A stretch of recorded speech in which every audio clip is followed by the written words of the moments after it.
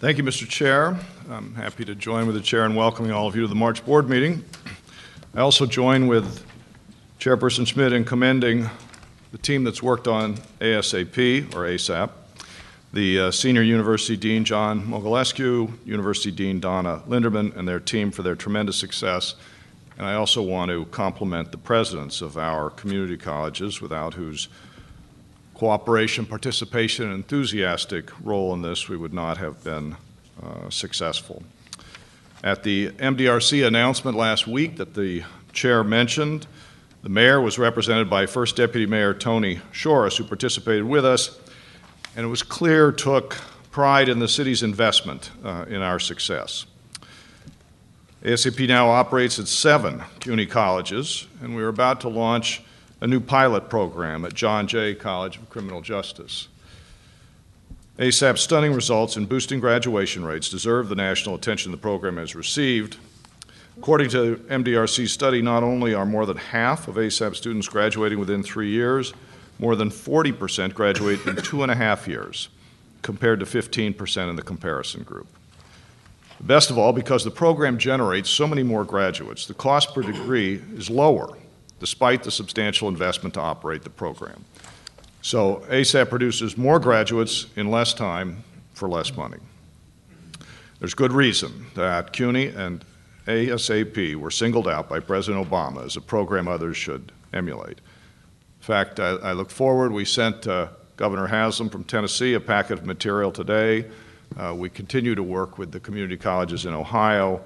I firmly believe that if more community colleges across the country would adopt ASAP-like programs, it would significantly change the community college experience for the better. We have received both the governor's executive budget for fiscal 2015 to 16 and the mayor's fiscal year 2015 to 16 preliminary budget, and have been reviewing them and discussing them with policymakers in both the city and in Albany. Both have some positive developments. I have outlined some from the executive budget of the state previously. With the city's budget, most notably, the multi-year $150 million commitment from the mayor to support STEM graduates and other programs at our community colleges, including the expansion of ASAP, will enter its second year as planned. I'm going to ask Vice Chancellor Sapienza to review a few key points regarding the state budget when I'm finished, including changes since the last meeting of the board through the 30-day amendment process, but first I want to offer a few comments of my own. Our top priority remains the resolution of our collective bargaining agreements with the faculty and staff. As you know, the university's contract with our faculty expired in 2010. It's essential that we get the state's support for the terms of an agreement that would be in line with those of other unions, including retroactive increases that would recognize the commitment of our faculty and staff. Years without across-the-board increases are creating a deepening problem. We're in a competition for talent, and our faculty salaries are well below that of other public universities in the region. With record enrollments and a universally recognized need to increase educational attainment levels, we cannot afford to lose qualified faculty or be unable to recruit new faculty. The imperative of reaching a resolution with our faculty and staff is clear. If CUNY is to attract and retain top talent, we need a collective bargaining agreement with appropriate salary and benefits. I have made this point clear in every single conversation I have had with state and city officials. In that regard, it's been suggested to me that I could be more clear in making it known that I'm including CUNY's dedicated and hardworking adjunct instructors when discussing the need for a new contract. I didn't realize there was any confusion, but let me be very clear. Our adjunct faculty deserve recognition and long overdue raises. They provide a critical component to our ability to offer a high-quality education to our students, and we are grateful for their contributions. Now, even without taking into account a contract with our faculty and staff, the proposed executive budget presents some significant cuts to the senior colleges. $51 million, or a little over 4% of the senior college base aid budget, would be reduced by this budget. This includes unfunded mandatory needs of $25 million for fringe benefits, $10 million for energy costs, $8 million for building rentals, and $8 million for salary steps that had previously been included in the state's budget. It's clear from the 2011 State Higher Education Act that these amounts were not to be funded from tuition. However, that is in fact the only source of additional available funding in the budget. So unless this shortfall is addressed by the legislature, we will be in a difficult position. In addition to the fiscal matters in the budget, there are a number of substantive policy changes that we believe require much discussion and review before adoption. These are matters that go to the heart of academic decision-making and governance. I'll ask Matt to review several of them with you when he discusses the budget. I know that you join me in urging the legislature to address these matters, both fiscal and policy. As a first step in that process, on February 10th, I appeared before the New York State Senate Finance and Assembly Ways and Means Committees. We had the opportunity to meet after with several members of the leadership for further discussions. I want to mention the good work of our presidents, their staff, the faculty, and students in carrying the same message to our elected officials. We're pleased that so many delegations have traveled to Albany on an ongoing basis, including some today.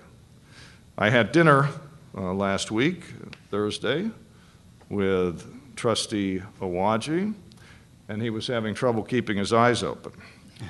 I assumed it was my company, but he assured me that it was because he got up at 4:30 that morning to join 6 busloads of students traveling to Albany for a lobby day. We could not have more authentic and effective advocates on CUNY's behalf, and I want to thank Trustee Awaji and his colleagues in the Student Senate and the student bodies at CUNY for their strong support and their good work. Within days of my testimony, I made a second visit to Albany, which was downright celebratory. As Chairperson Schmidt mentioned, we held the CUNY Black, Puerto Rican, Hispanic, and Asian Caucus Luncheon. Joined with a number of trustees, as the chair mentioned, we had the great honor of presenting the CUNY Educational Leadership Award to Ms. Arva Rice, President and CEO of the New York Urban League, an institution that for 90 years has helped underserved communities surmount educational and economic obstacles, and most recently published The Parent's Guide to STEM. The second award went to David Banks, a CUNY alumnus and the founder of the Eagle Academy Foundation, dedicated to providing young urban men quality education and supporting them to achieve their highest aspirations. We look forward to enrolling their graduates. We will have some competition for their graduates. I met one of them at the 100 Black Men celebration a little over a week ago, who had applied to and been accepted at 22 colleges across the country. So we're going to have to step up our recruiting game. We were joined that day at the celebration by many state legislators, including the newly elected Speaker, Carl Hastie, the Secretary of State, Eric Schneiderman, State Controller Tom DiNapoli, and City Controller Scott Stringer. We received great media coverage for an event, and it was terrific to see the support that CUNY has from so many of our state officials. If you haven't been to one of these events before, I would urge you to attend one in the future. Not only is it a great showing of our students and our friends in Albany, but it is a chance to see why Jay Hershenson is a leading candidate to replace Jon Stewart on The Daily Show. There are a number of developments relating to CUNY's ongoing work in sustainability in many areas. I plan to report more fully on this in the future. I know it's an area that the entire board is interested in. Today, I'm pleased to report that CUNY will receive an $860,000 grant from the Department of Energy to help develop the market for resilient solar power in New York City and New York State so that solar installations can operate during power outages. This investment will be increased by the state to a total of $1.3 million. It's conceived and managed by University Director of Sustainability, Tria Case. The latest New York City executive budget includes 3 new positions for solar ombudsman to continue CUNY's work in making the city and state make greater use of renewable energy. We're pleased to continue to play a role in this work. Our ongoing work in Jamaica Bay to make the federal marshlands more resilient to storm damage is continuing to progress. And the New York City Department of Administrative Services announced that CUNY's community colleges will receive an additional $2 million for a total of $8 million to make our campuses more energy efficient. And finally, a $500,000 grant from the New York State Energy Research and Development Authority will fund a new project by Sanjay Banerjee, director of the CUNY Energy Institute, to develop a next-generation battery for energy storage that is long-lasting, high-energy, low-cost, and safe for urban environments.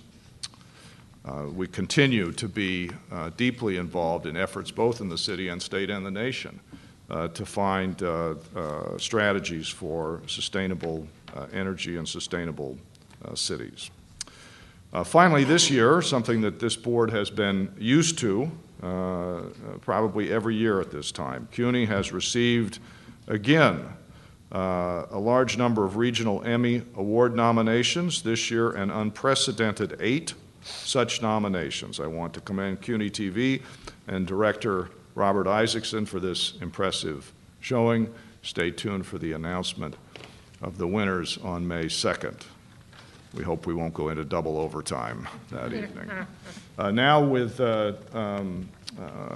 your permission, Mr. Chairman, I'd like to ask Vice Chancellor Sapienza to add a few elements from his analysis of the state budget proposal. Thank you, Chancellor. Good afternoon, everyone. The Chancellor talked about in his remarks some of the numbers and some of the shortfalls that we're facing in the budget. But what I want to spend a few minutes on is talking about the policy initiatives that the governor included in his executive proposal, because there were several higher education initiatives that he proposed. The first one that he announced, which was even before the budget came out, was the Get on Your Feet Loan Forgiveness Program, whereby students who attended college in New York and continue to live in New York and who participate in the federal pay-as-you-earn program, if those students earn less than $50,000 a year, the state would cover the costs of their loan payments for the first 2 years. So that was a financial aid program that he had proposed. Some of the academic items that he proposed, he called for the elimination of state education department approval for new program and degree requirements. So new program and degree requirements would only need Board of Trustee approval at both CUNY and SUNY and would not necessarily need to go to the state education department under that proposal. Another item that he proposed that has a significant academic impact is he called for a requirement for graduation for every student at SUNY and CUNY would need to have a component of experiential learning as part of their curriculum. And so that, again, was something that has a significant academic impact. He also called for some administrative changes, such as the proposal to have CUNY and SUNY work together to consolidate some back office functions, such as human resources, IT, and finance.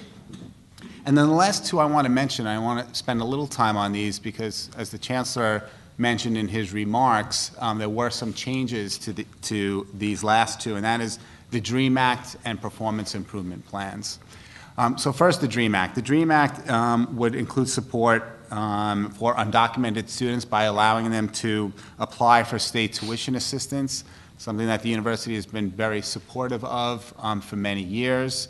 And the governor's budget does include support for the DREAM Act. In the governor's proposal, he called for the DREAM Act to be tied to another proposal, which was the Education Tax Credit Initiative, whereby folks who provide support for education initiatives or education programs throughout the state would get a tax credit at the end of the year. And so those two items, the education tax credit and the DREAM Act, were tied together in the governor's executive budget proposal. Neither of them were, in the way it was crafted and the way the language was crafted, can be approved on their own. They had to be either approved together or dismissed together by the legislature. The other item that I want to talk about is performance improvement plans. The governor added $12 million in his budget proposal for CUNY's senior colleges, $18 million for SUNY senior colleges, that would help colleges reach certain goals that is called for in these performance improvement plans. Things like improving access, improving completion rates, improving post-graduation outcomes. There were many items that were called for as part of these performance improvement plans, and the $12 million would go to help colleges meet those goals.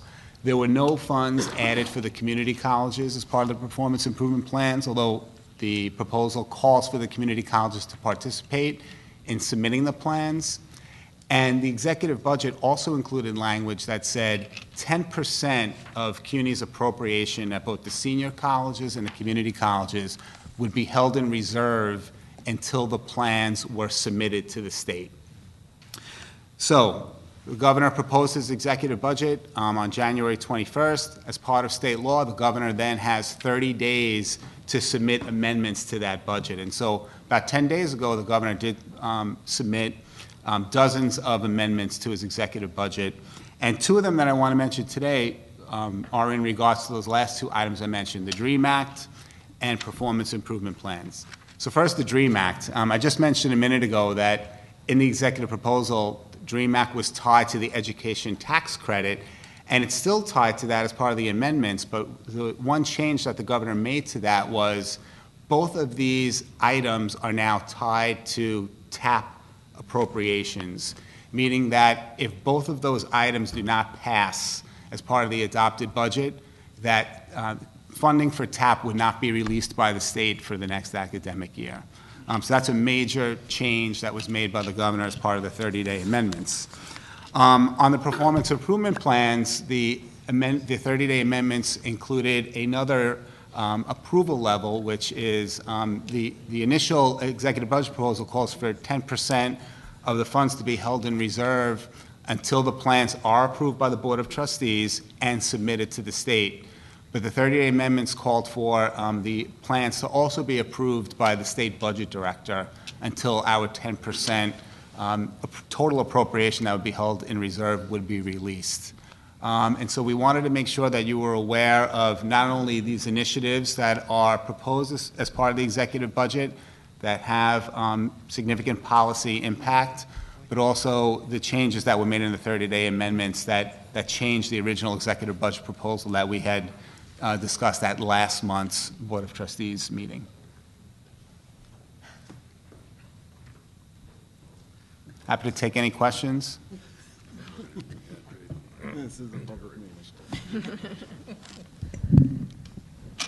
With the trustees' permission, I'd like to read a short statement into the record as regards Governor Cuomo's mandate for experiential learning requirements for all students in CUNY and SUNY. This will not take too long, but I think it's a critical issue. While there may be benefits to experiential learning, the abbreviated time frame and the circumvention of normal curriculum approval processes at both the faculty and the Board of Trustees level requires that we identify some concerns for consideration as this process unfolds. There are three particular concerns that I'd like to raise: student concerns, institutional concerns, and curricular concerns. I have a few highlights for each one. With regard to student concerns, unpaid experiential learning requirements resulting in additional non-classroom hours may unduly burden working students and/or students who are primary caregivers. Some students may already have ample experiential learning. International students and students attending online may have limitations on their ability to work. Some community college students may be unclear about their ultimate career aspirations, complicating the identification of suitable experiential learning opportunities. Institutional concerns that this board should think about includes implementing an experiential learning program across 21 campuses and 250,000 students will require significant allocation of resources for revising curriculum, securing placements, interviewing students, and providing oversight in the field. Committing to this mandate may negatively impact CUNY's budget in the future as the governor moves to a pay-for-performance plan, since completion of experiential learning opportunities may be beyond the university's control but will impact retention and graduation rates. In addition, the university may be exposed to workplace issues including compensation, sexual harassment, discrimination, workplace violence, etc. The addition of experiential learning for credit will require either expanding current programs or eliminating academic coursework. This carries implications for previous curricular policies of the board. The governor's proposal, depending on how it evolves, and that of course is important, will impact in an uncertain way the life of every student of CUNY. More fundamentally, the governor's proposal creates a dangerous precedent and opens this university to whatever the then current curricular flavor of the month will be, taking the decisions out of the hands of the faculty and the board is a mistake. Having said that, we hope the board will engage with the Chancellery and the faculty on these and other concerns, and the faculty look forward to collaborating to make this policy as palatable as possible. Thank you. And Mr. Chairman, if I could just add to Professor Martel's remarks on experiential learning that although the requirement is included in the executive budget proposal, there were no additional funds added in the executive budget proposal to implement this new requirement. Are there other comments or questions for the Chancellor or for Matt on their reports? Yes. Just one quick question on the holding of the, thank you, the TAP funds hostage, for lack of a better word, to the passage of both the DREAM Act as well as the tax credit program. Is it the entire TAP program that is held up for the passage of these two? Okay. Yes, there would be no TAP appropriations that would be made in the next academic year if those two proposals are not passed by the legislature. For the student representative, I'm prepared to march with you. Are there other comments or questions on the Chancellor's report or for what Matt has reported? All right, yes. Just one, Matt. Do you know what kind of response there's been in the legislature to these recent changes over the last 30 days?